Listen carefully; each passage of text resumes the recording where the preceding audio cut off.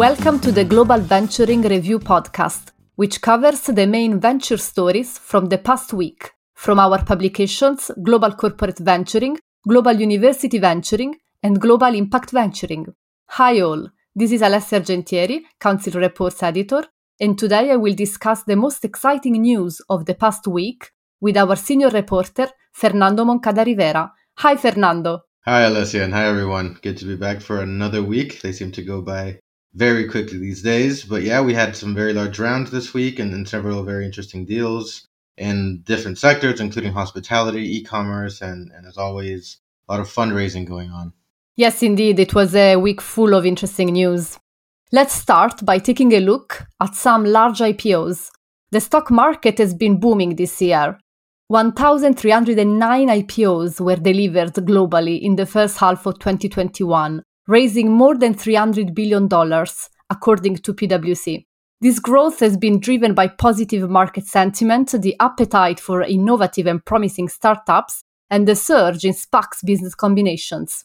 So last week we spoke about the large IPOs of Toast and Freshworks, and this week we are going to take a look at the impressive public listing of Oyo, an Indian hotel chain and accommodation platform backed by SoftBank and Microsoft, which has filed the paperwork with the local market regulator for an IPO.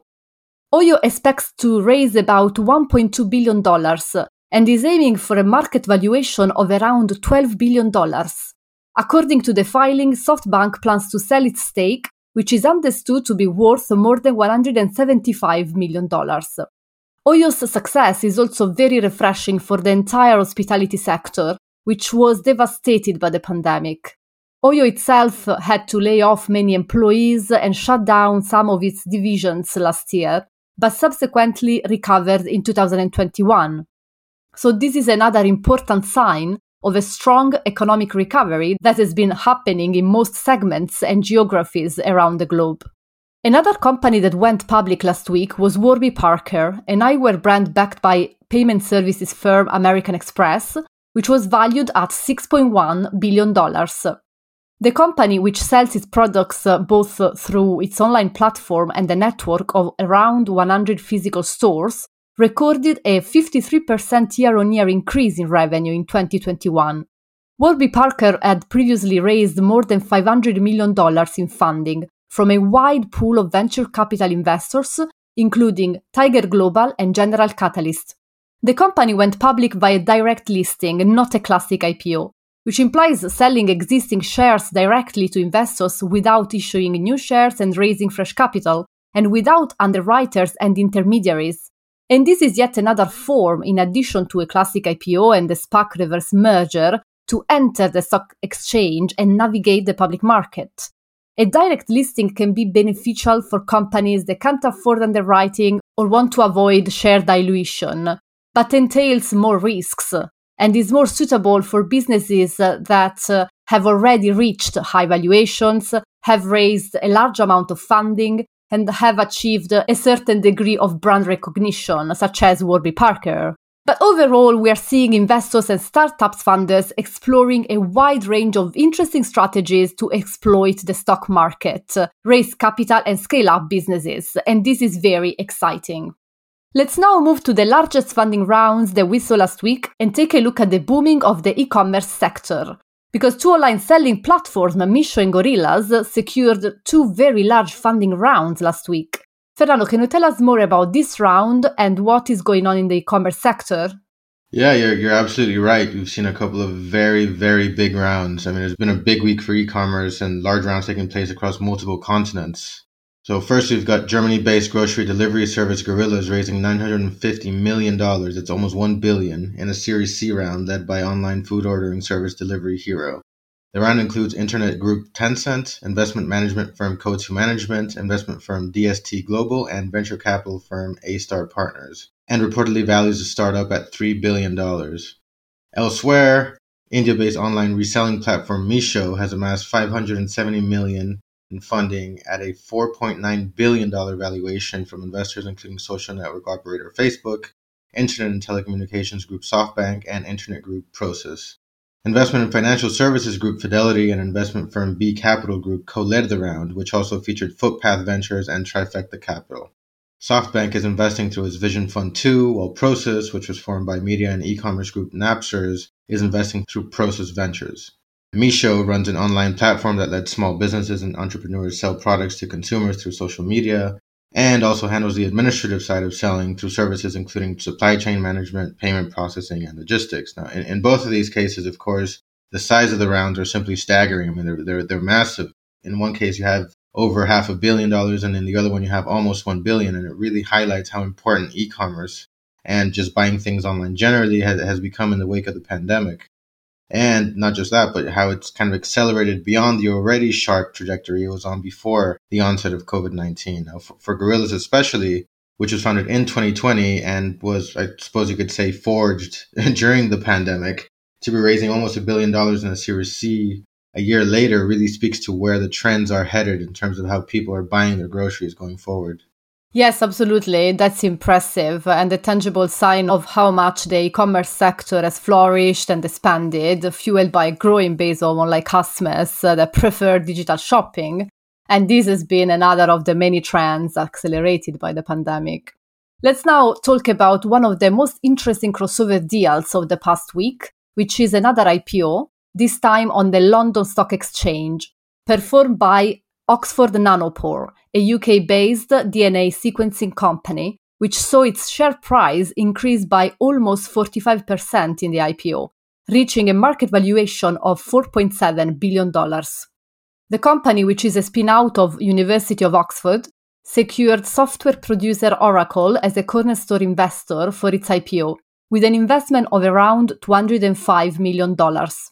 Prior to the IPO, Nanopore had raised more than $1 billion in funding and was valued at $3.4 billion in a $270 million round in May this year, backed by Nikon, IP Group, Temasek, Wellington Management, and AIM&G Investment.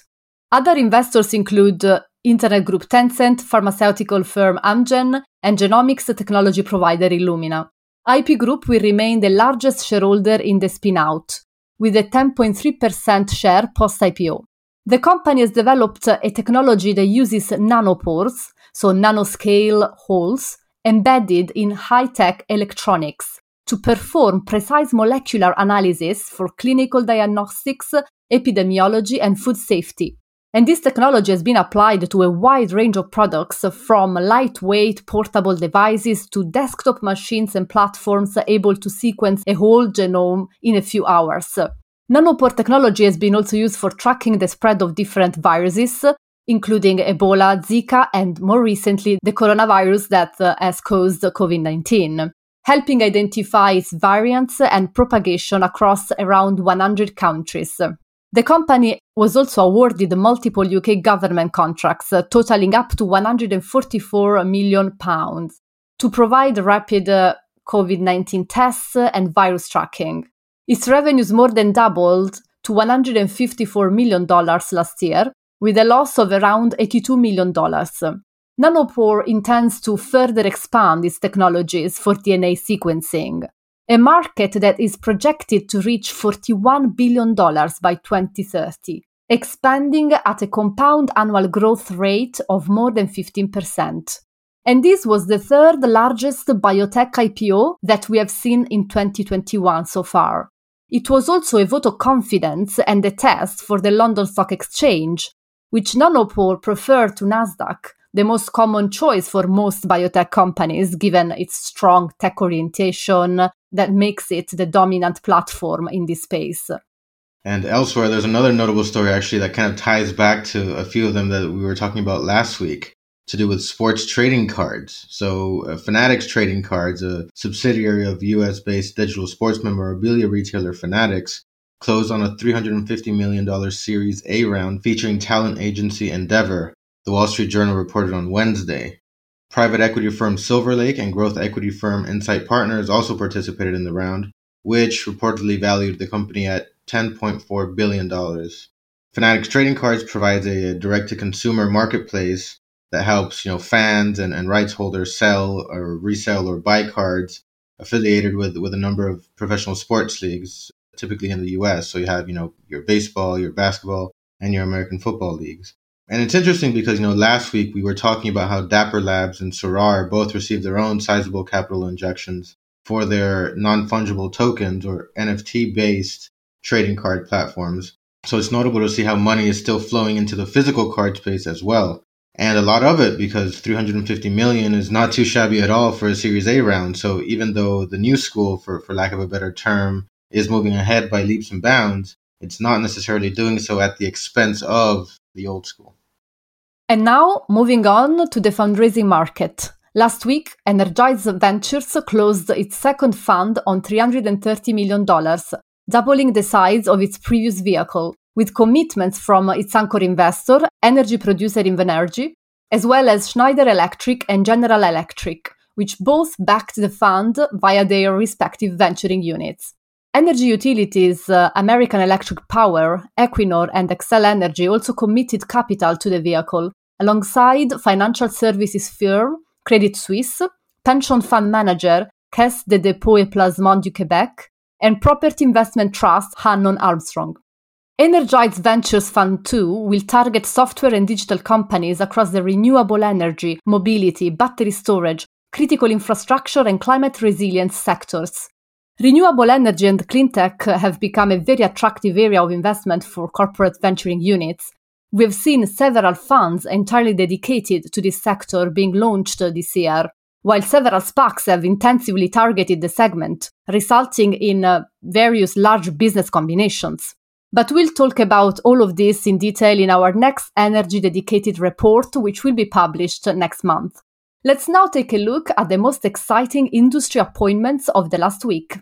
That's right. In such a fast-moving market, we can only come to expect people moving in and out of different roles. And while the past few weeks haven't seen a lot of action, we've got quite a few people moving this week. So firstly, Deep Nishar has revealed that he will be leaving SoftBank's fund management subsidiary, SoftBank Investment Advisors, where he joined as a senior managing partner in 2015 to support the investment activities of its vision funds at the end of 2021.